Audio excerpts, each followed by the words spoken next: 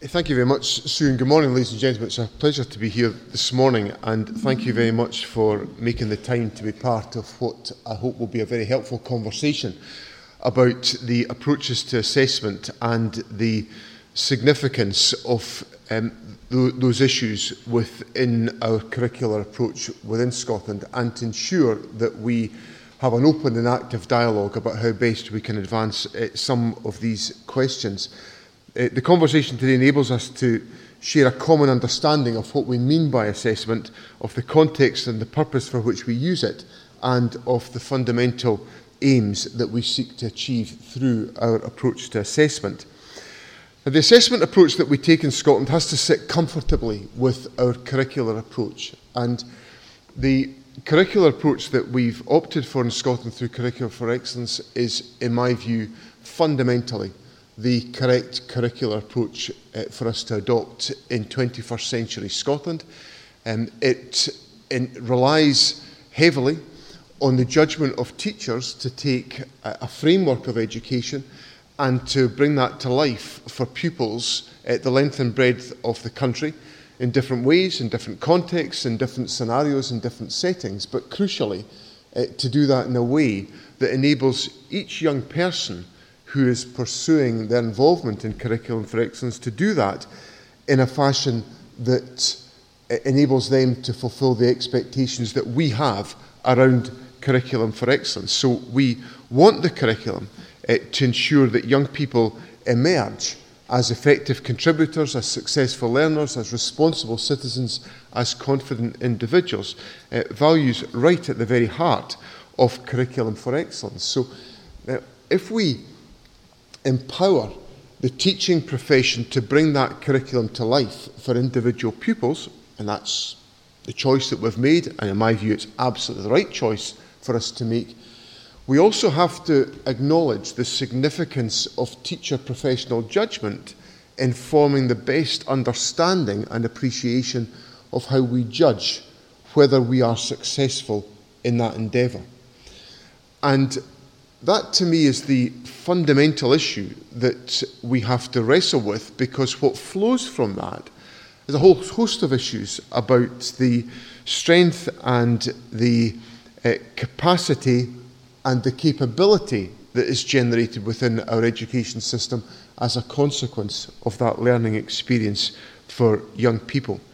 So in my contribution today, I want to set out some of my expectations about our approach to assessment that sits entirely within the context of ensuring that we are living out the promise of Curriculum for Excellence and ensuring that our assessment model is appropriately focused on ensuring that we are delivering on the curricular model that we have chosen. So I'm going to talk about what we're assessing, why we're assessing, and how we're assessing. But I want to say a few things before I get on to that about what is not, in my view, the purpose of assessment. And what is not, in my view, fundamentally, the purpose of assessment is to structure league tables. That will never form a part of any of the direction that I set to the education system in Scotland. There will never be a day where I stand on a platform and say, the next thing we need in Scotland is league tables. That will not happen, because I think it's corrosive in our education system. And I want to explain why. Over the summer, I had the pleasure of meeting some fantastic young people at Loch End Secondary School in the East End of Glasgow. Wonderful young people. But in the conversation, they raised with me the fact that their school had largely been trashed by one newspaper because they were at the bottom of the Glasgow Hurdle League table. Now, I look at these league tables, I see them, they irritate me, they annoy me, and I say, put out a line to deal with them, whatever I say about it. No doubt a few expletives around about it as well. So they irritate me, and they discomfort me, and they annoy me. But they hurt those young people in Loch End, hurt them. And these were young people, and I don't know all their background and all the rest of it, but a lot of them are facing tough challenges, and the last thing they need is one of the glorious newspapers of Scotland essentially singling them out for a roughing up because they're supposedly at the bottom of a particular league table. So what are the messages that I take from that? Well, there's three messages. One is that we shouldn't conceal our ire about things like league tables, and we shouldn't be apologetic about how irritating we find them. Because interesting, when Glasgow Herald put the league tables out this year, the day after, they published a whole host of articles saying, league tables don't really tell you anything about the Scottish education system. Why? Because lots and lots of educators piled in on top of them and said this is a lot of absolute baloney. So we shouldn't contain our ire if we're irked about something which is at odds with the prevailing model that we think is right for Scottish education. Secondly, we should accept that there are many, many measures of the performance of young people and the achievement of young people and the journey of young people. So our assessment model must never be narrow. It must never say this one particular measure is the holy grail of achievement. It will inevitably be, in a complex education system, a complex range of factors that we have to weave together, reflect on, and understand. And thirdly, we must accept that at the heart of our assessment model must be professional judgment of educators, not knee-jerk judgments of newspaper editors. And that's, I think, some helpful guidance that I can give to the education system about what my expectations are about that whole concept of league tables. Because what league tables are presented as is some shorthand way of identifying what is true performance in the education system. And I'm interested in performance in the education system. Of course I am. I don't want you to think for a moment that because I hate league tables, I'm not interested in performance. Quite the contrary. I'm really interested in performance, but I'm interested in informed evidence performance. I'm not interested in just something that fills a couple of pages in a newspaper and allows pupils in Loch End Secondary School and various other schools in the country to feel a bit kicked about as a consequence of that presentation. Because there will be achievement and performance that we need to understand in a variety of different contexts. So that's definitely not what I'm going to be interested in. So what are we interested in? Well, what are we assessing? Well, through the choices that we've made on Curriculum for Excellence, we are assessing the development of young people and their performance against our expectations of whether they have become effective contributors, successful learners, responsible citizens, and confident individuals. And I think it's really important that we keep returning to those aspirations of Curriculum for Excellence. As we go through our journey to ensure that we have in place the right approach in Scottish education, it is important sometimes to come back to, well, not sometimes, habitually, to those founding values and aspirations of Curriculum for Excellence, the pursuit of the 4 capacities.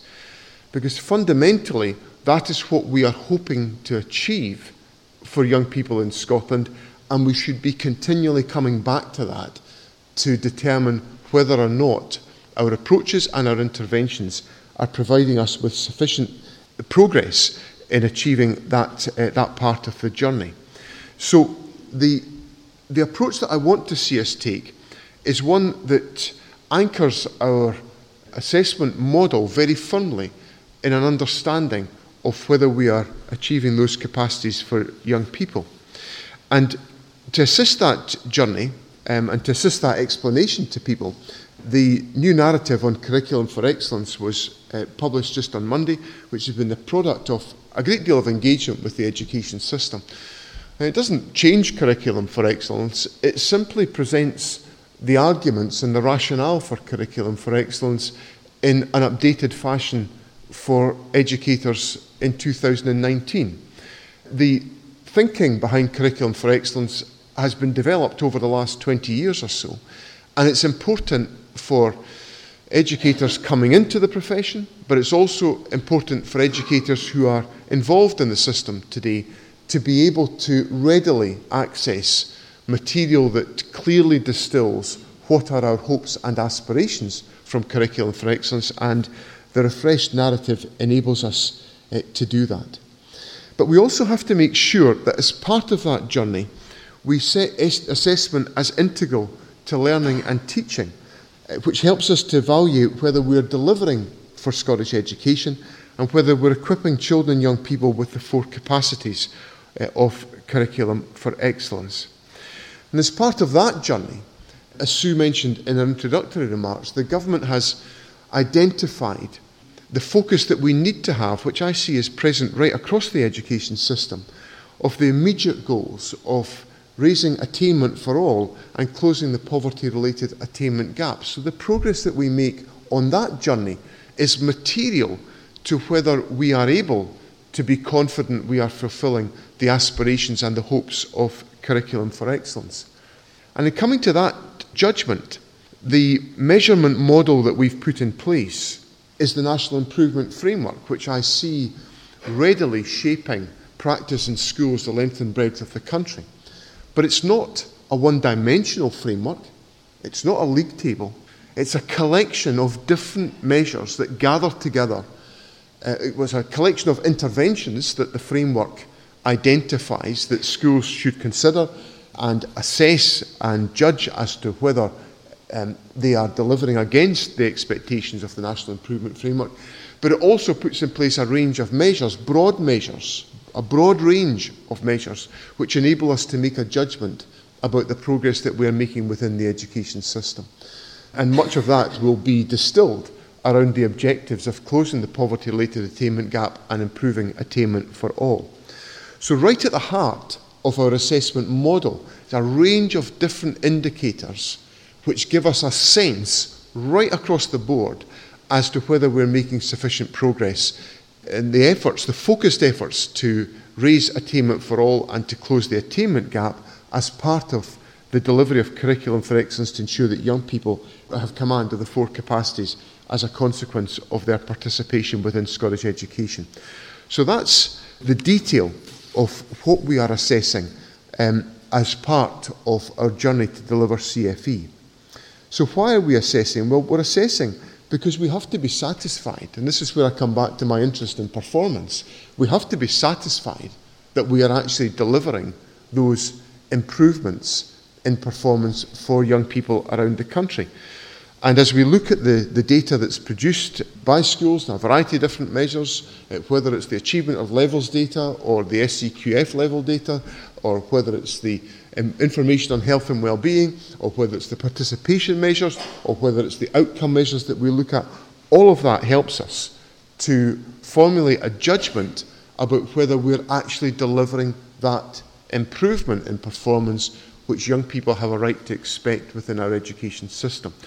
So that's the purpose of why we are assessing, to give us the confidence and for it to be subjected to the type of scrutiny that comes to all of us that have to interact either with local education committees or, as I do, with the Parliamentary Education Committee or with parliamentary debates as to whether we are actually delivering that progress. And I think what we need to hold very fast to is the importance of ensuring that debate is not driven by a single measure like attainment levels at SQ exams, but that we are holding fast and leading a debate within the country about the necessity of having that broader range of measures to determine progress or not. Parliament is having an extensive debate just now about the issue of subject choice within Scottish education, and I'm trying to get Parliament to focus not on questions like that, but on what outcomes have been achieved, because fundamentally what outcomes have been achieved for young people is by far the more important indicator to me than what might be a subject choice available at one particular moment in the educational experience of an individual child. And that's an indication of some of the challenges of the debate, that we've got to move on to territory that allows us to have a broader more rounded assessment of performance across the whole education system, rather than just taking one particular data set and saying that tells us whether Scottish education is up or down as a consequence. Because increasingly, as I wrestle with the challenges of explaining SQA exam results on one particular day, I am more and more of the view that SQA results day, however important it is, doesn't tell us all we need to know about the performance of the education system, because young people are achieving, by dint of the broader range of choice that's available to them within schools around the country, a much broader range of qualifications than has ever been the case in the past, and more valuable qualifications for the experiences and the challenges that young people will face in 21st century Scotland. That's an active debate that we've all got to be involved in to try to ensure that is the case. And then I come thirdly to the question of how are we assessing, and of course there are a range of different approaches that are taken to doing all of this, but fundamentally the question of how we are assessing relies in the broad general education on teacher professional judgment. Yes, that teacher professional judgment will be informed by experiences such as the standardised assessments, and I appreciate there's been controversy around some aspects of the standardised assessments, particularly in relation to P1, but fundamentally the point that I've tried to advance in this debate is that standardised assessments provide some dispassionate evidence on a comparative basis around the country, given the fact that young people around the country are going through the same standardised assessment of the performance of individual young people against the standards that we expect. Again, I come back to my point. I'm not interested in the league tables that come out of that. I'm interested in whether individual educators around the country being able to be confident in their own judgment as informed by what the standardised assessments are saying to them about the performance of young people. Now, there's a great hoo-ha during some of the debate about standardised assessments, about some comments from teachers which said that, well, the standardised assessments didn't tell me anything that I didn't know already. And I'm not particularly surprised by that. In fact, I'm quite heartened by that, because that should give us confidence about the quality of professional judgment. But of course, a statement and observation like that can be read different ways by different people. But fundamentally, one of the points which struck me when I became the Education Secretary 3 years ago, I was very struck in my conversations with teachers who had been involved in the 5 to 14 curriculum and who were now teaching Curriculum for Excellence, that they felt they did not have as much clarity about what was expected of them in the journey through Curriculum for Excellence as they would like to have. Hence the production of benchmarks, which from the intelligence I pick up from around the education system have generally been viewed to be a helpful intervention in trying to structure that teacher professional judgment about the performance of individual young people. So standardised assessments, yes, have a role to perform, but they have a role to perform in giving objective information to teachers, individual teachers, about the performance of individual young people against the standards that we would readily expect to be the case within the different levels in the broad general education. But fundamentally, the judgment that matters is not the output of the standardised assessment, but the rounded judgment of the teaching profession around the country. And that's crucial in the gathering of information, particularly about the achievement of Curriculum for Excellence levels, which forms part of that overall judgment about whether we're making progress in raising attainment within the education system and whether we are successful in closing the poverty-related attainment gap, which of course is utterly central to the journey that we take forward. Now, just one final comment about standardised assessments. We have, of course, had the feedback from the P1 Practitioner Forum that Sue Ellis chaired, some very helpful feedback that required change and reform. We had the review from David Reedy about Primary 1 standardised assessments, And the government, in consultation with our partners, has taken forward a range of improvements to the standardised assessments to ensure that that feedback has been taken on board, and we'll continue to listen carefully to the output of the P1 Practitioner Forum, particularly as we take forward this agenda.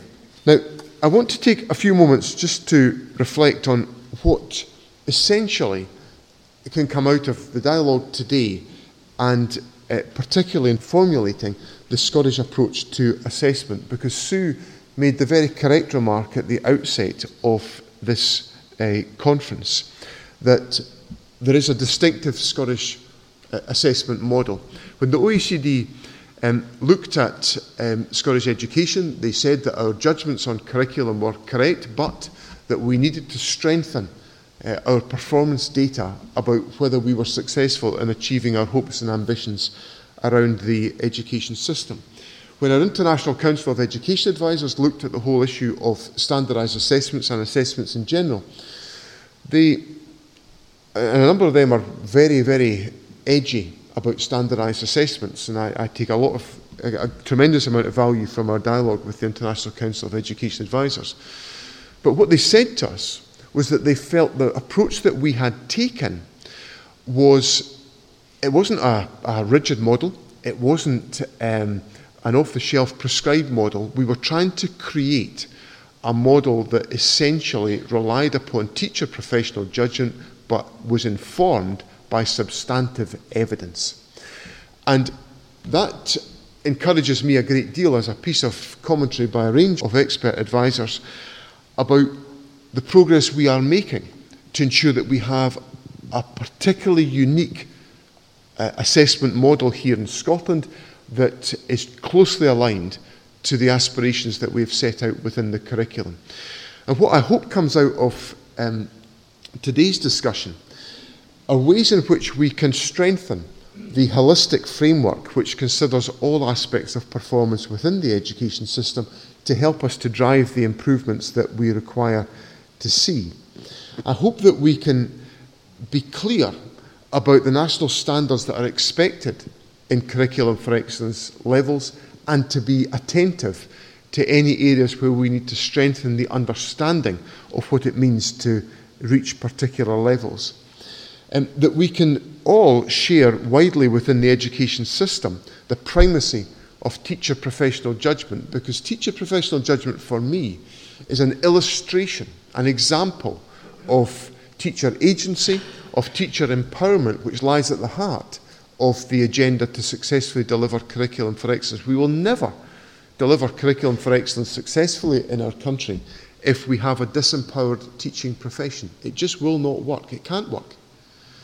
And equally, we will not be able to make judgments about the progress in the education system if we don't have confident teachers, confident in their practice and confident in the model of assessment that they are using. And I hope that the tools that we've put in place through standardised assessments and through the increasing support which I see coming through the regional improvement collaboratives to support moderation between schools, because again, moderation is a very challenging area of the education system, and I see really good work being undertaken to strengthen moderation by the regional improvement collaboratives. And I hope that the input that we all have at the conference today helps us to enhance many of these aspects. And fundamentally, I hope out of today you all go out there to the education system and be evangelists about the Scottish assessment model.